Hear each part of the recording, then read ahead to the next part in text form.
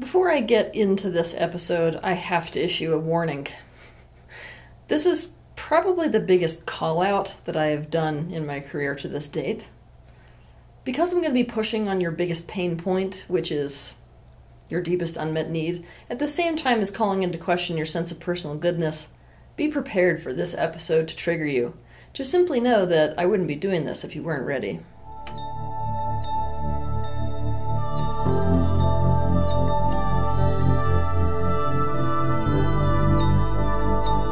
The first truth that I must present to you before the rest of this episode is the truth that there is no such thing as altruism in the universe. Now, before you start to panic and tell yourself, oh my gosh, that means that people and everything in the universe at large is freaking evil, think again. It's not actually possible in a universe where all is one at the most fundamental level for there to be other. So in a universe where oneness is the basic truth of the universe, there can't be altruism. Altruism implies separation. It implies self versus other. Thus, altruism can only exist in an atmosphere of separation, which is not the reality of the universe you live in. This means acting selflessly is not actually possible. And self-sacrifice is in fact a self-centered act. To understand more about this, watch my video titled Self-Sacrifice, the Most Self-Centered Thing in the World. Altruism is a mutually beneficial experience. Now, think about what I just said. Mutually beneficial means it doesn't just benefit the person who is on the receiving end of what we would call altruism. It's also a benefit that's being received by the person who is doing the altruistic act. Because altruism is not possible, only mutual benefit is. Conscious transaction is in fact the next step for the human race. I know at this point when I just said that, most people are going to be like, oh my god, I've been trying to transcend transactional relationships since day one. I know you're going to meet this resistance, but please try to keep your mind open. Because mutually beneficial conscious transaction is literally the next step for the human race. When you see something as a part of yourself, which by the way, most people on Earth, I mean, by far the majority of people, can't actually conceptualize of oneness on all levels. It's an idea they kind of grasp, but they don't get it, right? Now, up until this point, you're not actually capable of taking something as a part of yourself. But let's pretend you were actually capable of seeing other things and other people as a part of yourself. By taking that thing as a part of yourself, by even having that recognition, suddenly there's this built-in and intrinsic motive that is personally benefiting you in adding to their happiness and their well-being. In other words, there's an automatic built-in kickback for you doing something nice for someone else because they're you. But before people can truly grasp oneness and therefore see other as a part of themselves, conscious transaction is the closest that people can get to love at this point in human evolution. When someone is being altruistic, they're trying to create a mutually beneficial arrangement or transaction without your knowledge. The problem is that right now people are doing this with one another unconsciously and subconsciously rather than consciously. The blind spot that you have is the why you do nice things for other people. To understand the contents of this blind spot, or what's in this blind spot, we have to go back to childhood for something new and different. Right now, no matter how good parenting is, the elements that either are or aren't there in a child's upbringing amounts to an upbringing that is not perfect. This means there are needs you did not get met from your parents or other people or situations in your childhood. But we can narrow this down and say that most people are starving for something very specific. Because they, you, didn't get that thing. You're pretty convinced it's not just going to be given to you. Now, if something isn't given to a person, that means they either have to take it or they have to pay for it. Whenever we feel like we can't meet a need of ours directly because it's not going to be given, we slip into the territory of manipulation. Now, manipulation is not this horribly evil thing that you've been taught it is. It's sort of like a swear word in the human race. All manipulation is is a strategy we use to try to meet a need indirectly because we don't think we can get it directly. To understand more about this, you can watch my video titled Meet Your Needs. Essentially what you do is you create a subconscious transaction, whereby you do something for someone, this is the altruistic act, so as to meet that need that you're starving for. But because it's subconscious, here's the issue. First and foremost, you're not really consciously aware of what you are doing. It's like an internal compulsion. Man, the subconscious mind is smart, right? Because you're not conscious of what you're doing, really, you never express that transaction to the other person. They simply walk into it not knowing you expect anything in return.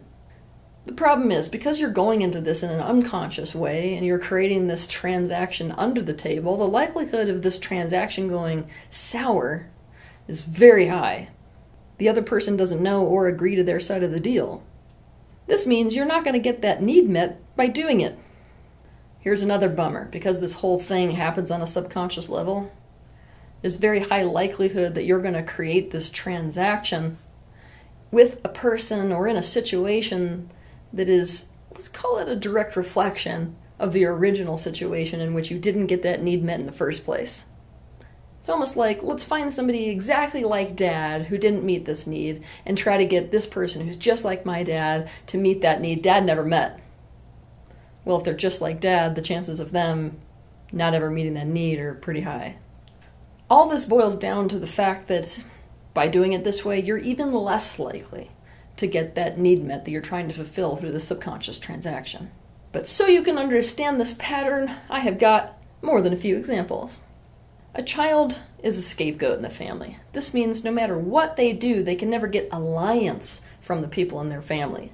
They're always the one who's outcast, the one who's blamed. The opposite of alliance, right? Everybody's triangulating against them.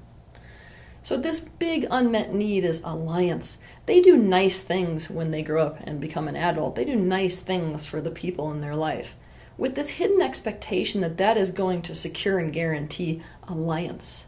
Now, if anybody in their life acts the opposite of allied, meaning you do this nice thing for them and then all of a sudden you hear behind your back that they're talking crap about you, then all of a sudden, how do you feel? A man's father left when he was a child, and his mother treated him like a burden who was on his own to do everything by himself. He could never get the need met of someone being totally committed to him. He gives everything to the woman he is with now. He puts her through college, buys her gifts, pays for her rent, helps her with everything, all with the hidden expectation that it will guarantee her lifelong commitment. If she acts not committed in any way, he feels crushed, taken advantage of, and like he's in a one-way relationship. A girl's parents were always busy and off doing other things. They did not help her succeed in any way. She needed, but could never get, togetherness. She rescues men and is with them no matter what, with the idea that doing so will guarantee that they'll do the same in return, to always commit to togetherness.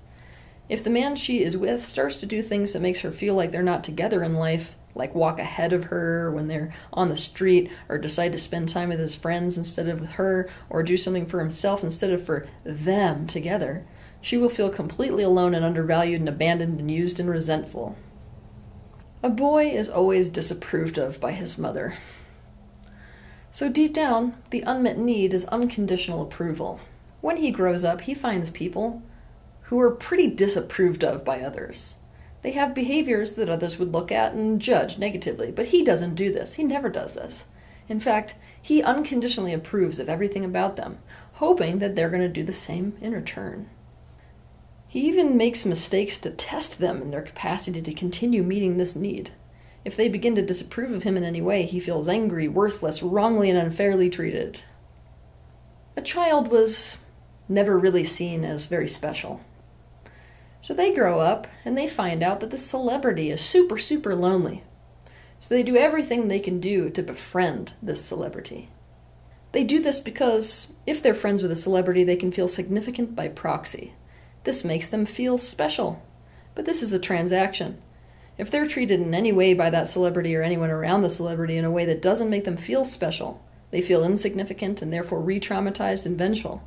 Celebrities have died as a result of this turn of events, leading to friends trying to gain back significance in the celebrity's life by killing them.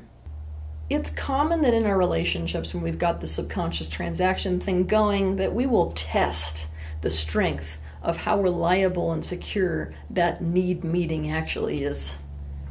We will act in ways so as to say, are you really committed?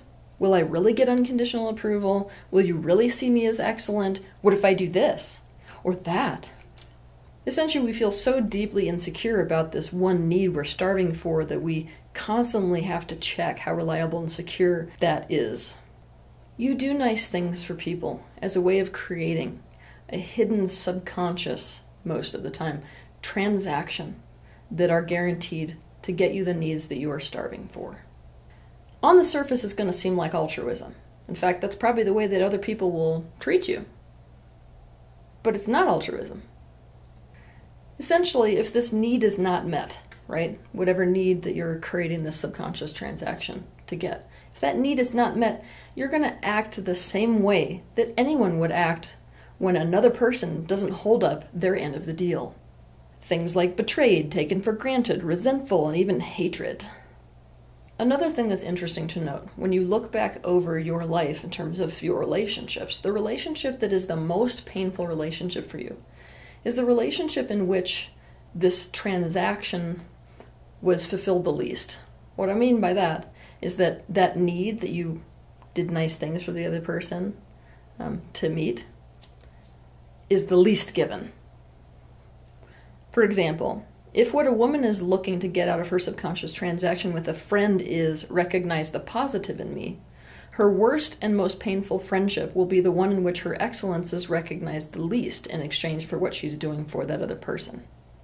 The solution to this pattern is not to try to be selfless. That's actually impossible. It's not to be less selfish, and it's not to stop being transactional. Instead, it's to actually start to make these subconscious transactions conscious and express them. To do this, you have to first recognize the need you're trying to fulfill through the subconscious transactions. Look at a nice thing you're doing for someone in your life or thinking about doing, and ask yourself, if I were to accept that there is no such thing as altruism in the universe, therefore the reality is that I'm trying to get some need or needs met for myself out of doing this altruistic thing, what is that need? What do I expect in return? What is the feeling state I'm after? What would make me mad to not get as a result of doing this thing? I'm going to give you a hint. This hidden need that you have that is packaged in these hidden transactions that you create is often going to be the thing that you complain the most about other people not doing, offering, or giving. It will also be interesting for you to note that if you can't go directly for this need, then it is likely to come out through your child, and either they will carry on the legacy of trying to meet this unmet need, or they will actually be the one to meet it instead. You also have to recognize these needs that are inherent in these subconscious transactions that people have by doing nice things for you.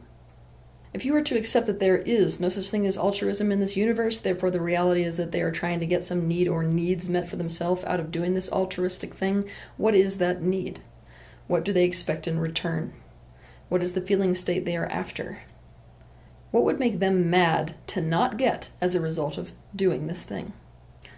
I know at this point you're probably feeling depressed, right? Because there's this attitude that we have in society that if somebody is doing something for themselves and not for you, if it's a kind act, then it's better to just not do it at all.